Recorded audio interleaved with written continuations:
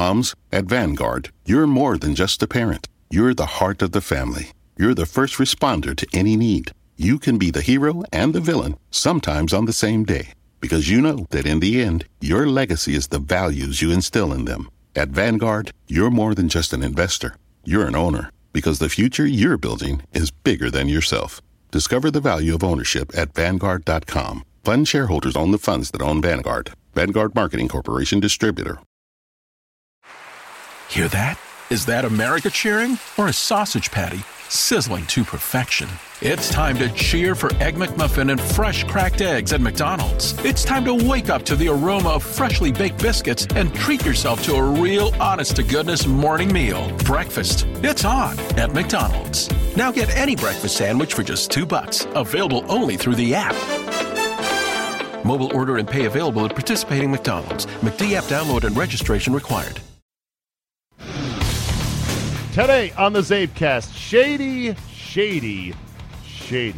Never has a crime so fit the guy who might have had something to do with it. Roger Goodell, call your office.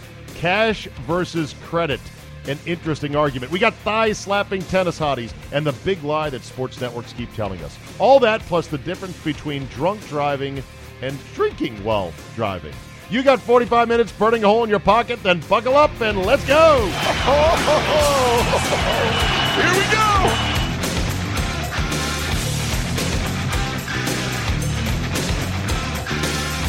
Wednesday, July 11, 2018. Thank you for the download.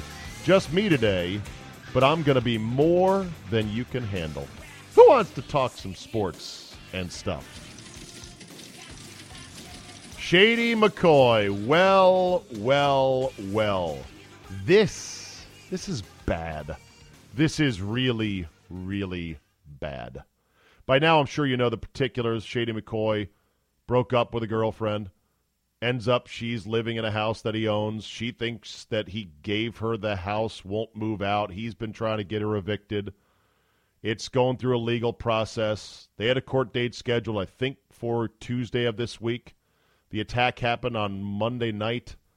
She was, according to her lawyers, she was asleep at home when a lone intruder broke in, brutally beat her, probably pistol whipped her, demanded certain jewelry items back that had been given to her by Shady McCoy. This is all according to the victim and her lawyer. And afterwards, the friend of this woman whose photograph in the hospital is stomach churning to look at and to think about if it might have involved an NFL star in any way, shape, or form. The friend of the victim put out an Instagram post because, that's what kids do these days. Oh, this would be great to air all this on Instagram. It got attention for sure, in which she said, "You are the devil, Shady McCoy. You did this. You will pay for this." And then starts outlining other allegations about punching his dog into kidney failure, about beating his kid because he pees in the bed. Little Adrian Peterson there. Nice. And then also taking illegal steroids, as opposed to the legal steroids. The post was taken down later that afternoon on Tuesday, but she then reposted something saying, "I stand by every word of it. It's just that my lawyer said I had to take it down." Now, of course, she has put herself at exposure for a serious lawsuit for defamation if Shady McCoy wants to go down that route, although I think that's a bit overblown. I heard some callers to sports radio shows say, "Oh, she's going to get sued." Yeah, well, you sue her for defamation, then she's got the right for all kinds of discovery in her defense. And truth, as they say, is the ultimate defense, if what she says is true.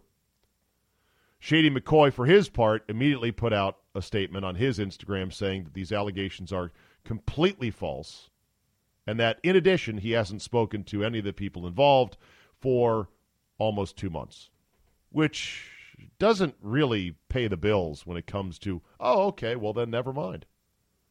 Because you don't have to be, pick a great detective in TV history. You don't have to be some genius detective to piece together, what could have happened here? Woman who's been dating Shady McCoy, now broken up, not leaving a house that he's trying to get her evicted from. They've got a court case going on, and, oh, look at that. What a random, weird act of violence that was. Police, by the way, are saying does not appear to be random, looks to be targeted. There does not appear to be forced entry. There's other details about whether or not Shady McCoy had the locks or security system changed, whether or not he had control of the video cameras, the security cameras at the house, which may or may not have recorded anything. This is very, very bad. Because if you're Shady McCoy, the one thing you want, let's assume the best out of LaShawn McCoy, which, by the way, we shouldn't because of his past history.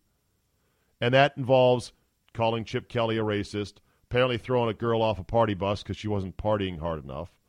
There was some other incident there was the Philadelphia nightclub incident in which a couple of off-duty cops claimed they were beaten up. That one kind of fizzled, and it was a little bit murky as to what happened. But this guy's no Boy Scout. This guy has not kept his nose clean since he came in the league. There's been incidents. There's been atmospherics about Shady McCoy. But let's just assume the best. Let's say, okay, on the up and up. He's got an ex-girlfriend who is not taking the breakup well. She thinks I gave her a house. I did not. And she will not leave. And it's tough to get people evicted. Apparently, it is murder to get tenants from properties you legally own and have legal binding documentation of, I own this place, this person is renting it, I have proof they have not paid their rent, and it's been going on for 1, 2, 3, 4, whoever knows how many months. You got to go through all this rigmarole to get somebody out of there. The joys of being a landlord, of which I'm not. But I know many people who are. So let's say he's going through the legal process to get this done and get her out. I would think, if I'm Shady McCoy, the one thing I'd be thinking of as this, if I was on the up and up, was, please, God, don't let her car hit a tree before we get to court and I can lay out my case. Because they're going to think that I swerved her off the road or cut her brake line. Please, God, don't let her get beat up at a nightclub in an argument with another woman and another dude and a boyfriend, because they're going to think I'm the one that somehow is involved, because I've got this dispute going on with her where I'm trying to get her the fuck out of my house. This looks really bad. And now the question becomes, how much does the NFL want to jump into this? Guys like Mike Florio, who I always thought had a good legal mind, but then every now and then I'm like, where does he think? Why does he think this way? Florio was the one that advocated for a separate, parallel NFL justice system that would investigate these kind of incidents independent of any legal outcome, independent of any police investigation. Well, if that's the case, should the NFL immediately swing into action and say, listen, we know Shady McCoy has not even been listed as a person of interest. He has not been charged with a crime. We don't even want to interview him just yet. That's the police's standpoint. But this friend of a woman who was brutally beaten says it was one of our players. We need to talk to that girlfriend now. Is the NFL going to jump in and do that? I sincerely doubt it. They'd love for this to go away because, God forbid, if you're the NFL, let's imagine the worst case scenario for them. Let's say that they catch the scumbag who did this, and it turns out he sings like a bird.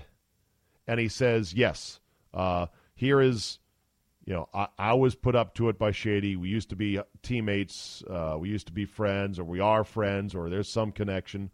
Or maybe he doesn't even sing. Maybe it's just they found the guy who did it, John Smith Jr., and there are connections to Shady McCoy here. Social media, photos, this, that, the other. This is Shady McCoy's bouncer, or Shady McCoy's limo driver, or whatever, or Shady McCoy's trainer at some gym, and he's jacked up to the moon.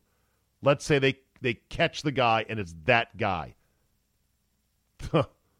The shit's going to hit the fan at that point. And you don't even have to have an actual criminal charge against Shady McCoy for orchestrating this attack. Even if, let's say, the crazed bouncer buddy, the roid-headed BFF, is just pissed that this girl is going crazy and not getting out of his friend Shady McCoy's house and takes matters into his own hands and does this. This is Cat 5 bad for the NFL. A league that's decided we're going to cape up and we're going to be leaders in domestic violence and we are going to tackle this issue. Well, they would be neck deep in it at that point. They might already be knee deep in it right now or waist deep in it. Who knows? Roger Goodell, call your office.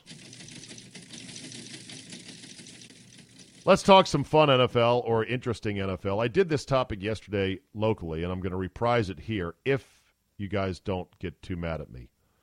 I want your thoughts on this because it's an interesting and somewhat difficult exercise. Imagine if the NFL was like a fantasy league where 32 teams convened every year and they redrafted. They redrafted everybody who was in the league. How would that draft go? Now, there's one twist I'm going to put on this, which is you're drafting for a 5-year run of a specific player. You got an empty roster. All 32 teams have nobody on them, just like in your fantasy league. And NFL GMs get a draft order, who gets to pick, and who would be the top 10 players picked in a fantasy draft style draft, knowing that you've got them for 5 years. They're under your control for 5 years. No contract hangups, no free agency, no restricted free agency, 5 years. My list would have Aaron Rodgers number one. Aaron Rodgers is like 32 years old. He's got 5 good years despite several throwing arm, shoulder injuries the last couple of years. Collarbones, whatnot. Otherwise, still the elite passer in the NFL. Where would Brady be? Brady's too old. Brady does not make my top 10 because this is a 5-year run we're talking about. Carson Wentz would be number 2. Now, I know that this is going to rub a lot of Redskin fans the wrong way. I can't believe you're being such a delusional fanboy. Let's see more out of this guy. I don't think he's that good. And what about knee injury? All valid arguments, make no mistake. But he looks special. He looked special. He looked really, really special up until the point he got hurt last year. And I'm going to assume that the doctors and Humpty Dumpty's men will be able to put Humpty Dumpty back together again with all those knee ligaments, and that you're talking about a young superstar in Carson Wentz going forward. He'd be number 2. Russell Wilson will be number 3 because youth, quarterback is the most important, and for the most part, a lack of serious injuries.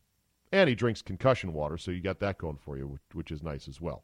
Aaron Donald, 4, because he is a two-way, every-down defensive line difference maker.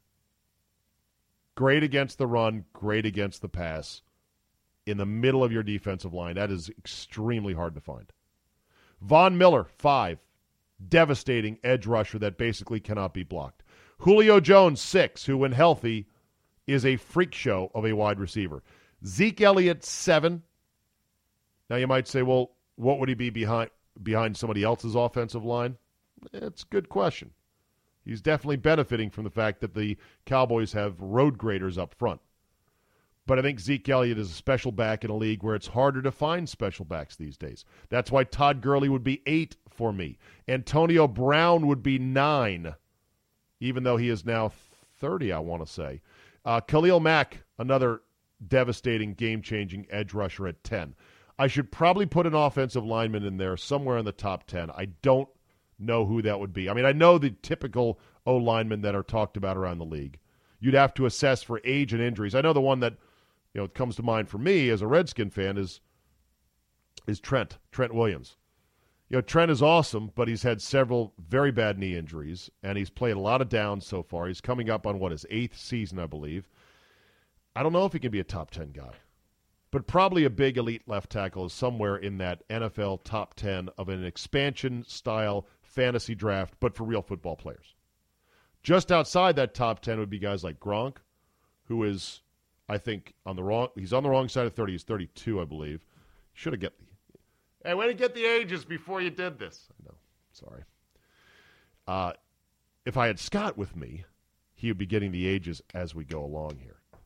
Or if you did your research, shut up. Gronk is like 32, lots of injuries. I worry about his zeal for playing 5 more years. Would not make my top 10. He'd be somewhere in there.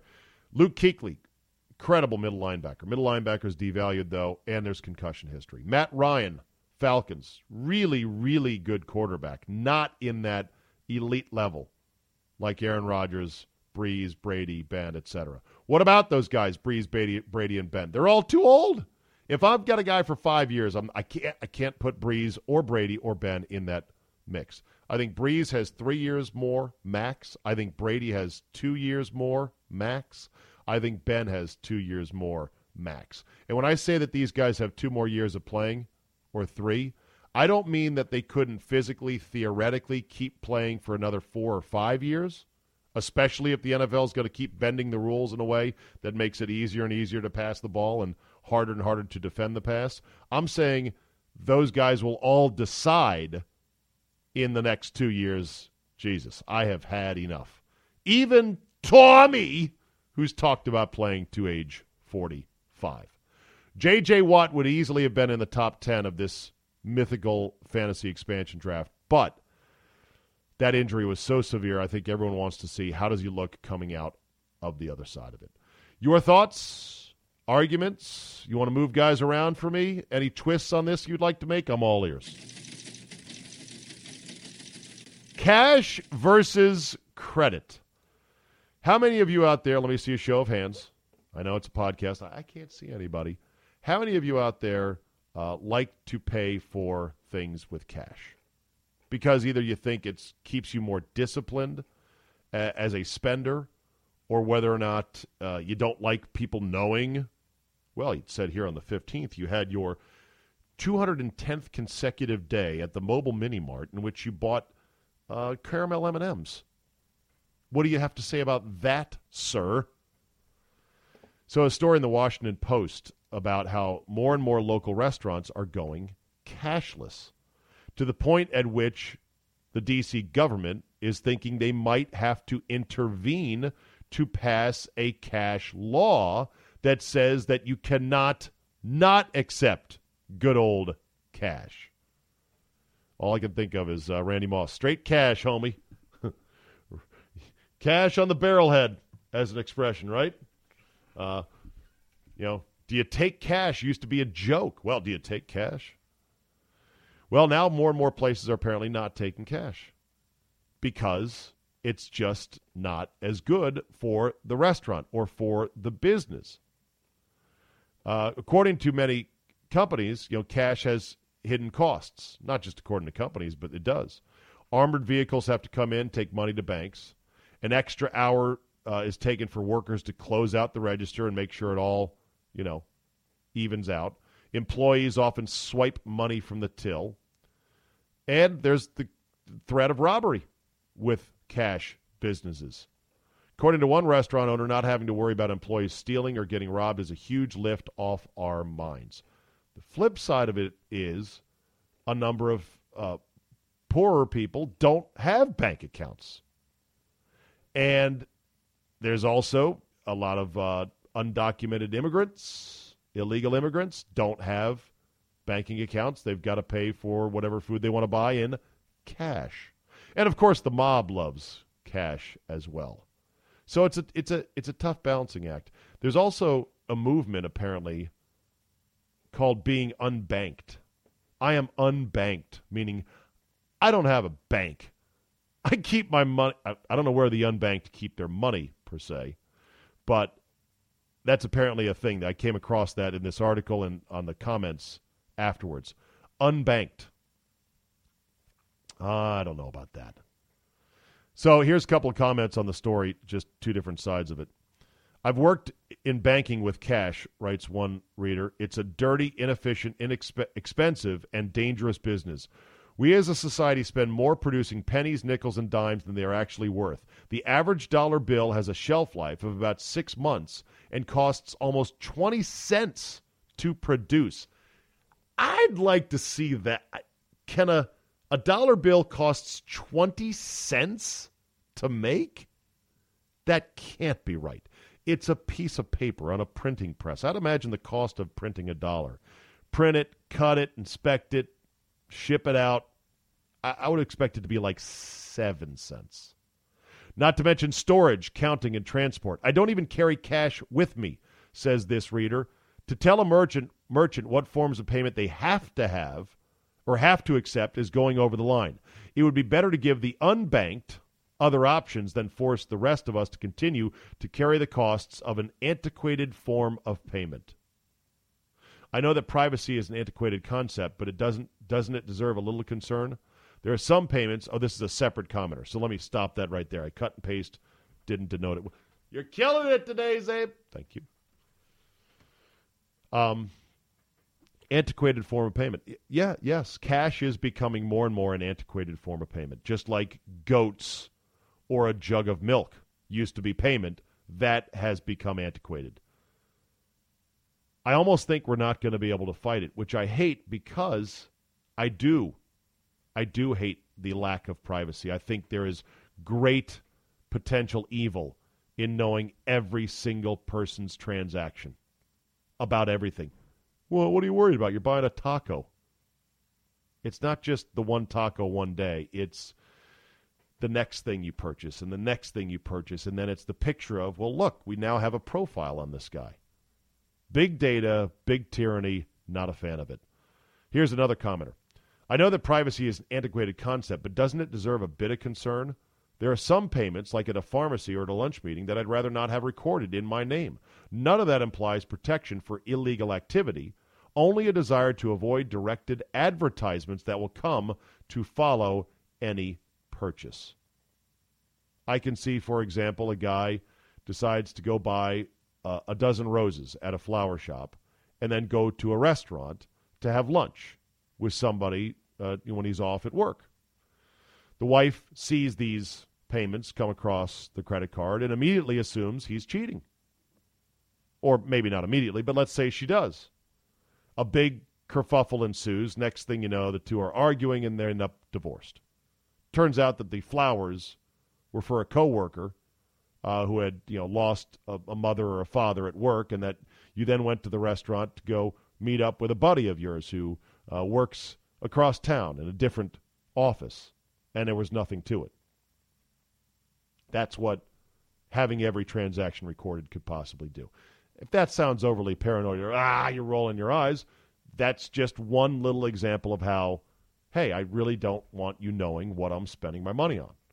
Like when I go buy a new camera at B&H Photo, a lot of times I take the money from my PayPal account, which I generate by selling off other cameras that I have bought previously, and or stuff that's in my basement, things I might have got through a promotion at work or some trade deal, and I haven't opened them, and whatever, and I put it on eBay, and I make 40, 50, 100, 150 bucks. Goes into my PayPal. I'm like, hey, I got some money here in PayPal. Let's buy the new camera. Never, it's like rain that's on the radar but never hits the ground. And I ain't the only one that does that. Thigh-slapping tennis hotties. Wow. This is a story right here. Apparently, there was a thigh-slapping controversy at Wimbledon the other day between two female players. What happened was one of the competitors was slapping her thigh too exuberantly, and her opponent complained to the chair umpire. Dominika Cibulkova was slapping her thighs, and Joe Konta claimed it was distracting. This was between first and second serves. Cibulkova went on to win 6-3, 6-4, and insisted afterwards she had done nothing wrong. This after confirming the Brit opponent of hers had made a complaint to the chair umpire. Quote, Joe complained to the umpire about me slapping my leg when waiting to receive, but I've been doing that my whole career, and I see no reason to stop now, said the Slovakian, and that is what I told the umpire. That's the first time anyone has ever complained about it. Konta, for her case, said she's very intense. She was slapping her thigh. It was like a clapping. I just asked the umpire if it would be the same. Is it the same if someone else from externally in the crowd would clap in between the first and second serves? That was more what was bothering me. The umpire had a word with her, and she stopped. She doesn't do it in a malicious way. She does it to pump herself up. It was nothing more than that. Both women downplayed the significance of the incident, and the two shook hands after the match. Now, I went and looked up. Somebody sent me a picture of Miss Dominika Cibulkova. And let me tell you, she's all right. Now, she's got some thighs on her, no question about it. She is an athlete. She is built. But she cleans up real nice. There's some glamour shots of her that she has taken. You're like, all right, look at that. Now there's some other shots. I'm looking at an action shot of her from Wimbledon. I'm going, yeah, okay, that's not so good. And as I'm sort of, getting this feedback yesterday on the show, I'm thinking to myself, am I even allowed in today's day and age to admire hot tennis players and to compare them and talk about, yeah, she's kind of muscular, but she's got that Eastern European look that I just love. Am I allowed to do that? I got very weird thinking someone's going to complain in today's perpetually offended and tissue paper thin sensibility world. Someone's going to bitch. I can't believe it. He was talking about their looks. Yeah, well, she posed for this smoking hot photo on her own time that's on the internet, in which she's all dressed up in a skimpy outfit with makeup on and her hair done. Why'd she do that? To not have it be seen? To not have men go, hey, that Chivilkova, she's all right. And for the record, she can slap her thighs all she wants around me. All she wants. Oh, it's a lie, it's a lie, it's a lie, but they keep telling us this lie, and by they I mean, the sports networks that be. They keep telling us it's a lie, and yet we're not that dumb. At least we shouldn't be that dumb. Phil Mushnick, New York Post, professional crank, but he's not wrong, points this out in his recent column. Headline, transparency in sports means being less dishonest, at best. Sunday, during Fox's World Cup telecast of Croatia versus Denmark, play-by-play man Mark Followill could not have made it more clear. On the next day's Brazil-Mexico match, he dutifully said 9 Eastern, 6 a.m. Pacific is the start time. That was followed by a graphic. Brazil-Mexico, 9 a.m. Eastern time, 6 a.m. Pacific. The game ended up beginning as it was scheduled, at 10 a.m. Eastern time, not 9 a.m. Thus, as it has throughout Cup play, writes Phil Mushnick, Fox tried to sucker viewers with a 1-hour lie. There should be a law against this, just like there should be a law about listing the exact start time of movies in movie theaters. In fact, I believe there was a lawsuit that was brought about that to movie theaters where some guy said, hey, you know what? You need to tell us. When is this movie actually, when is the feature movie I'm paying for, when is it going to start? That is a basic consumer right to know that. If it's listed at 9 o'clock and you want to get us in there to buy popcorn and watch the previews and now watch the commercials before the previews, then you need to tell us it starts at 9:18 p.m. I don't think that lawsuit succeeded. Or if it did succeed, it really hasn't changed things because, I still go to movies and I'm like, God dang it, movie is taking forever to start. But I kind of build that in now where I'm like, okay, it says 9. Guaranteed 15 minutes of previews, so I don't have to worry about that. But why do they get away with doing this? What if they just want to say, pregame starts at 9, they could. Shouldn't there be – where is the FCC on this, for God's sakes? Aren't they the ones supposedly monitoring and keeping track of this? There really should be, and this is the same thing with any big event. Final Four, college football playoff, NFL playoff games. You need to give us a start time. It's the least that we deserve as sports fans. Mushnick also pointed out that afternoon as Tiger Woods and many other unimportant and unseen others chased runaway TPC Potomac winner Francesco Molinari, CBS's golf crew reported that the heat and humidity were conspiring to defeat Woods. No one else, just Woods, as TV continues to sell the transparent sell of Woods to the exclusion of both other golfers and to golf itself. Well, Mushnick is right about this and he's wrong about this. He's right in that the networks do not give a crap about anybody else in the field if Tiger Woods is anywhere near contention. But he's wrong in that they'd be stupid if they didn't. This is what networks need to do. Television ratings for the PGA Tour have been generally down for any event Tiger Woods is not in. For all but one of the events Tiger Woods has been in, TV ratings are up. Television is in the business of getting ratings, not in the business of showing every golfer and every shot equally so they can be fair. I saw Dan Patrick had on Eli Manning the other day as a guest on his show. And immediately, and I caught this mid-conversation, so I don't know what ground was covered beforehand. If you saw the interview and if this was covered beforehand, then let me know. But boy, it pissed me off so much I had to turn it away. Turn it off. I'm flipping around, I catch Dan's show, and I see Eli Manning is on the phone, and they're talking about Eli Manning's game-worn helmet from Super Bowl, well, whatever the number was, in which the Giants stunned the New England Patriots and left them 18-1 instead of 19-0 for the first time in NFL history.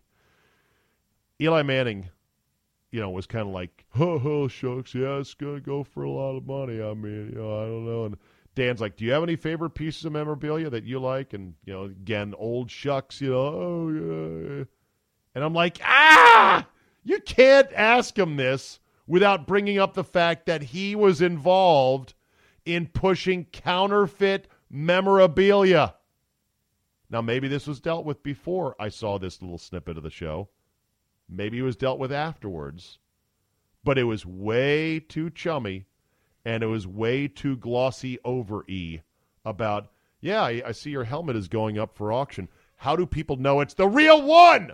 Because you had been conspiring with these now fired equipment managers to push out multiple versions of supposedly once-in-a-lifetime used merchandise. The larger thing that I had found from the story is that there are, in terms of, really historic game-worn helmets, they're hard to find. And that, I think the other most expensive game-worn helmet that has ever gone up for auction was James Harrison's, who was worn in the Super Bowl against the Cardinals, I want to say. If that's the second highest helmet ever auctioned, then historic, big game, authentic NFL helmets are hard to find on the collector's market. That's what I took away from it. So remember that FBI agent accused of accidentally dropping his firearm and it going off at a wedding? And let me just change accused to, you saw it, I saw it, it happened. Well, here's your update on that. By the way, he hit a bystander in the leg. He can now carry his work weapon again as he considers a possible plea deal. A judge allowed the change to Chase Bishop's conditions for release from jail during a short court hearing on Tuesday. His lawyer told Judge Fran Simonette that the FBI strongly encourages its agents to carry the service weapons when they are not working. Prosecutors did not object, and so the judge said this FBI idiot could be armed both on and off duty. He will not be allowed to drink or use drugs while his case is pending. The hearing was scheduled for prosecutors to lay out the evidence against Bishop, but that was delayed after Goddard said prosecutors had offered a plea deal and that his client needed time to consider it. A spokesman for the Denver District Attorney's Office confirmed an offer but said he could only provide details once the offer was accepted.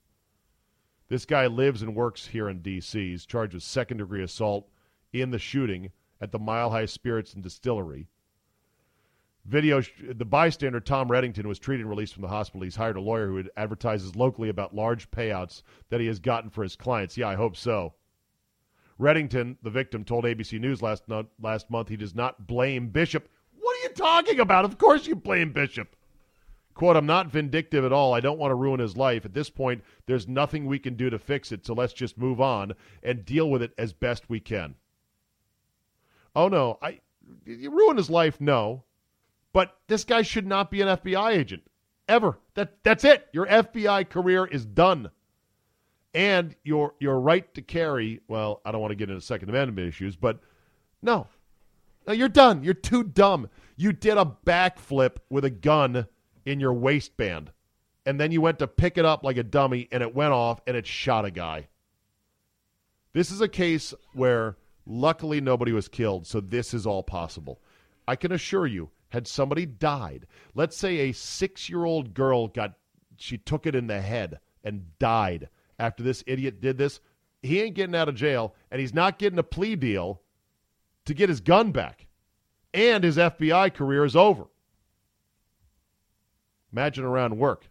Yeah, you shot any 6-year-old kids at a wedding doing backflips, you idiot, lately? Ridiculous.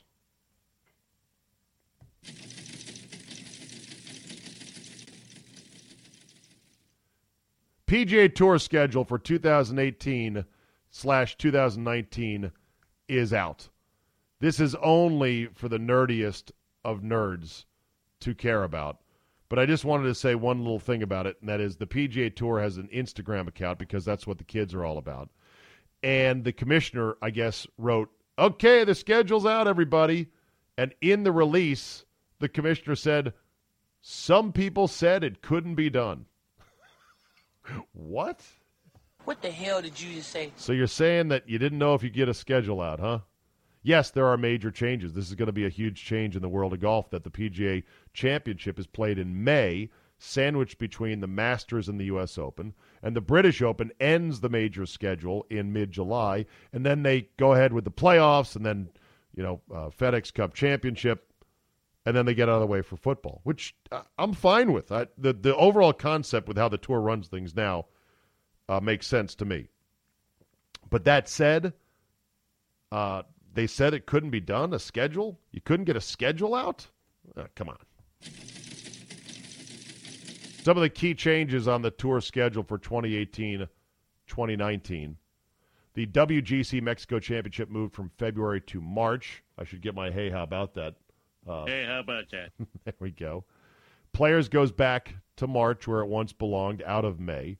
Texas Open goes the week before the Masters. Previously, it was 2 weeks after.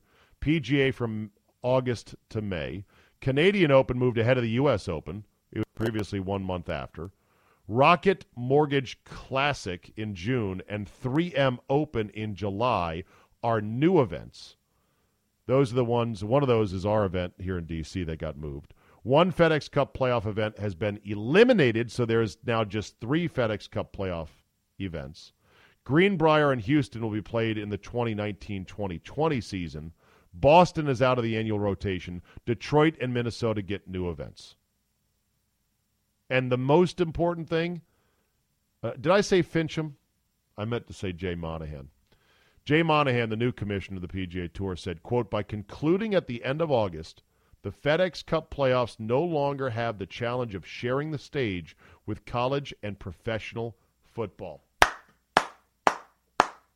That is a fantastic quote. So few leagues ever want to admit that there's another bully on the sports block with bigger muscles that can beat the shit out of them if they wanted to. They all want to pretend like, well, we got to do our thing, and we know a lot of people like football, but that's not our concern. Our golf fans will still be there. No, the PGA Tour figured it out, and they're honest about it. We don't want to compete with football. So this is great. August is a very down month still, even with preseason games going on. So the PGA Tour is moving what they want to be an attractive part of their calendar, an attractive part of their product, which it really isn't. The FedEx Cup playoffs they're not major championships, but at least they've moved their hokey little playoff deal into August, and they've explicitly said it's to avoid football. And then they start their season on a wraparound basis in the fall with lesser events where players can still grind and make money to get their tour card before the whole circus starts up again in January. To which I say, brilliant.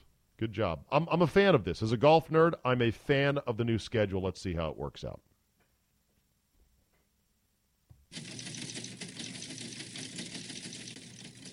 We are all way too reliant on GPS navigation in our cars. And it's funny talking about GPS navigation. I still think I have a standalone TomTom navigation unit that's brand new in the box that was given to me as part of a radio campaign many years ago with a suction cup mount to put on your windshield and a charger for it. How quaint that is, isn't it, kids? Now that we have our phones, which has incredible navigation. Waze which everyone seems to love. I don't like the cartooniness of it. That's the only thing I don't like about Waze. But Waze that can report as much as you know about police officers and traffic, just a car on the shoulder. And you drive up, you're like, son of a bitch, there really is a car on the shoulder, and that was causing a little bit of a slowdown. Our navigation on our phones, which now incorporates real-time traffic data, is so good. It's so crazy good. You think about the old navigation units that we used to have, and you kind of laugh. I remember renting cars in which I paid the extra $29.99 to have a navigation unit with me when I'm on the road. I'm like, I don't know where I'm going, but I'd love to have navigation because I had a flip phone because it was 2005. And that was the world as we knew it. Well, we're too reliant on GPS navigation to the point where, there's a couple incidents that came up recently. One being a woman who was drunk, so that was probably it, who ended up driving up the steps of a major building in town and said that it was navigation that made her do it. Yeah, that and the fact that you were neck deep in vodka, but whatever. Then there was the truck driver who got stuck at the Route 12 end-of-the-road sand pit in the Outer Banks. If you've ever been to the Outer Banks, basically, you go north on Route 12 for miles and miles and miles, 10 miles, 11 miles, 12 miles. Feels like a lot longer because it's a narrow road and just two-lane highway. And eventually the pavement runs out. And then you can go out onto the beach, and then you can go further up where there's houses that are built on the beach where there's no road. You have to have true four-wheel drive. Don't try to go with all-wheel drive. My brother-in-law Todd did that, got stuck in his Buick Enclave. It was not fun. But you go out there with four-wheel drive and you get to your place. Well, a trucker, an Interstate Van Lines 18-wheel trucker got stuck in the sand. Even if you get to the end of the road and you do this little, you turn your truck, you're like, okay, because you take a right turn to go down to where the beach is. Don't you, at your last scrap of sand, don't you say, you know what, I'm not going onto the sand. I don't care how hard it's going to be for me to back out of here. I am not going to put this truck on the sand. 10 years ago, I would have never thought Jack Nicklaus would be on Twitter. Of course, 10 years ago, I don't think Twitter existed. But still, when Twitter came on, I was like, Jack Nicklaus is never going to tweet. Well, there he is, official, blue check mark certified, at Jack Nicklaus. Nicklaus now basically tweets fishing photos all the time. Golf? He's done with the golf. And when Scott gets back, he's going to have a field day with this, with his Evil Jack impression. For those that don't know, Evil Jack is this mythical creature of, instead of Jack Nicklaus being the gentlest, nicest, kindest, smartest icon of the game, a gentleman's gentleman, what if Jack Nicklaus was kind of evil? Based on the one time he kind of snapped at Melissa Stark at the nighttime golf event. Here it is. I don't mind you walking. You're pretty to look at, but I don't want you walking right back and forth from the line. Many years ago, Scott and I extrapolated this out to go, what if there was an evil Jack? What if there was a parallel Jack there? I was like, you son of a bitches, rude, crude, didn't give a bleep about anything.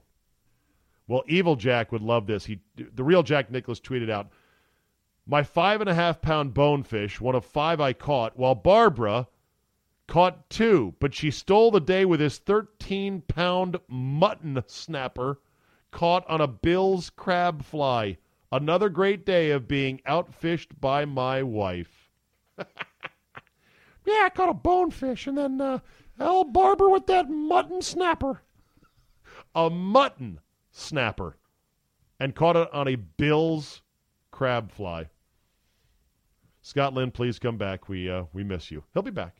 Has he been suspended? No, he's moved his vacation up to July because, like all parents with high school kids that play sports, August is now basically preseason. It's a no-go. He got no chance of taking your kid anywhere in August if they're playing high school sports. What would you do for $1 million? Would you play football half-assed, knowing you're going to be suspended and knowing your heart's not into it, to be able to keep $1 million? Well, apparently Donald Stevenson has said no to $1 million Dateline Cleveland. The Browns offensive lineman Donald Stevenson, who had been suspended without pay for the first 2 games of the 2018 season for violating the NFL's substance abuse policy, has opted to retire. A 6-year veteran of the Chiefs and Broncos, Stevenson signed a 1-year deal with the Browns for $2.5 million in the offseason. It included a $1 million guaranteed signing bonus. Because he retired, he won't receive the $1 million guaranteed. He was set to challenge for playing time at right tackle. In Stevenson's absence, fellow free agent pickup Chris Hubbard, formerly the Steelers, will likely start the season at right tackle. Stevenson was a surprise no-show at the voluntary OTAs and the mandatory minicamp last month. Hugh Jackson said he'd be fined for missing minicamp up to $84,000. Yada, yada, yada, yada, yada. $1 million, man. It's hard to make $1 million. I think we can all attest to that, most of us civilians living in the real world. Make $1 million. Now, I'm personally of the belief that if you play professional football, when you're done playing, you're done. And don't think twice, just go.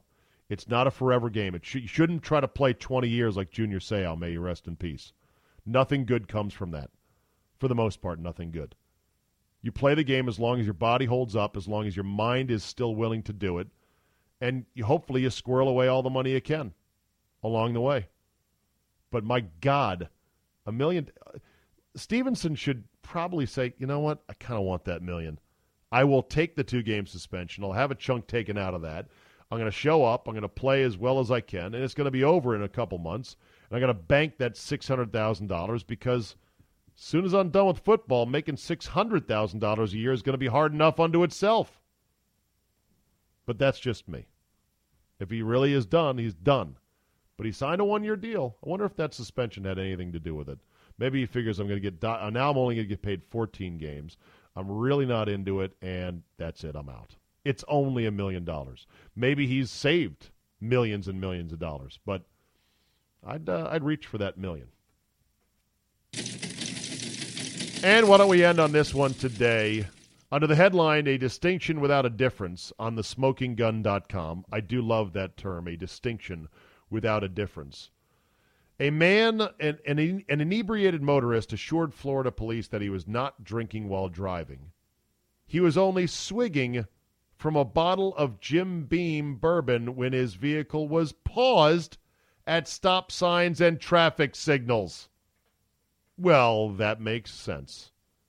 Earl Gustavus Stevens, who looks like a cross between General Norman Schwarzkopf and, I don't know who else he'd look like. His mugshot, he's looking sideways like, what, was that wrong? The 69-year-old Stevens was arrested for driving his Mercury Grand Marquis while under the influence. The Vero Beach resident, now free on $1,500 bond, was nabbed after a driver called 911 to report that his car repeatedly tapped her bumper while they were in a McDonald's drive-through lane.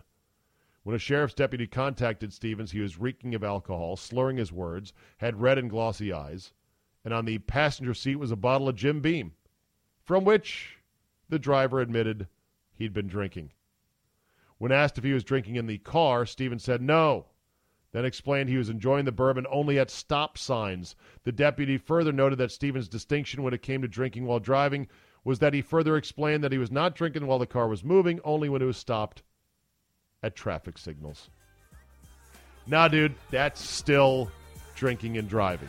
It's not drinking while driving, but that's not the law. You're a drunk driver. You're a menace to society. Time to pay the price. That will be a wrap for today. You know the drill. Tell 2 friends. Hit up your Reddit thread and message boards about this podcast. Leave a positive review, rating, download, subscribe to all the major podcast outlets, iTunes, Google Play, and more. And always remember, if England loses today, God help every Croatian eatery in the UK. Thanks for listening, and we will see you next time.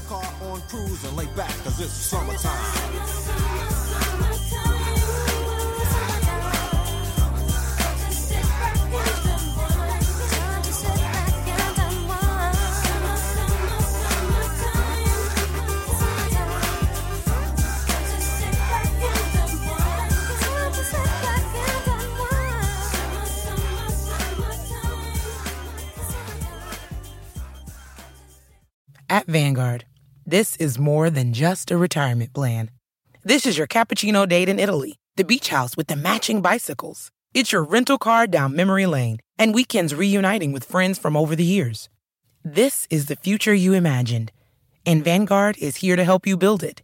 Because at Vanguard, you're more than just an investor. You're an owner. Discover the value of ownership at Vanguard.com. Fund shareholders own the funds that own Vanguard. Vanguard Marketing Corporation, distributor.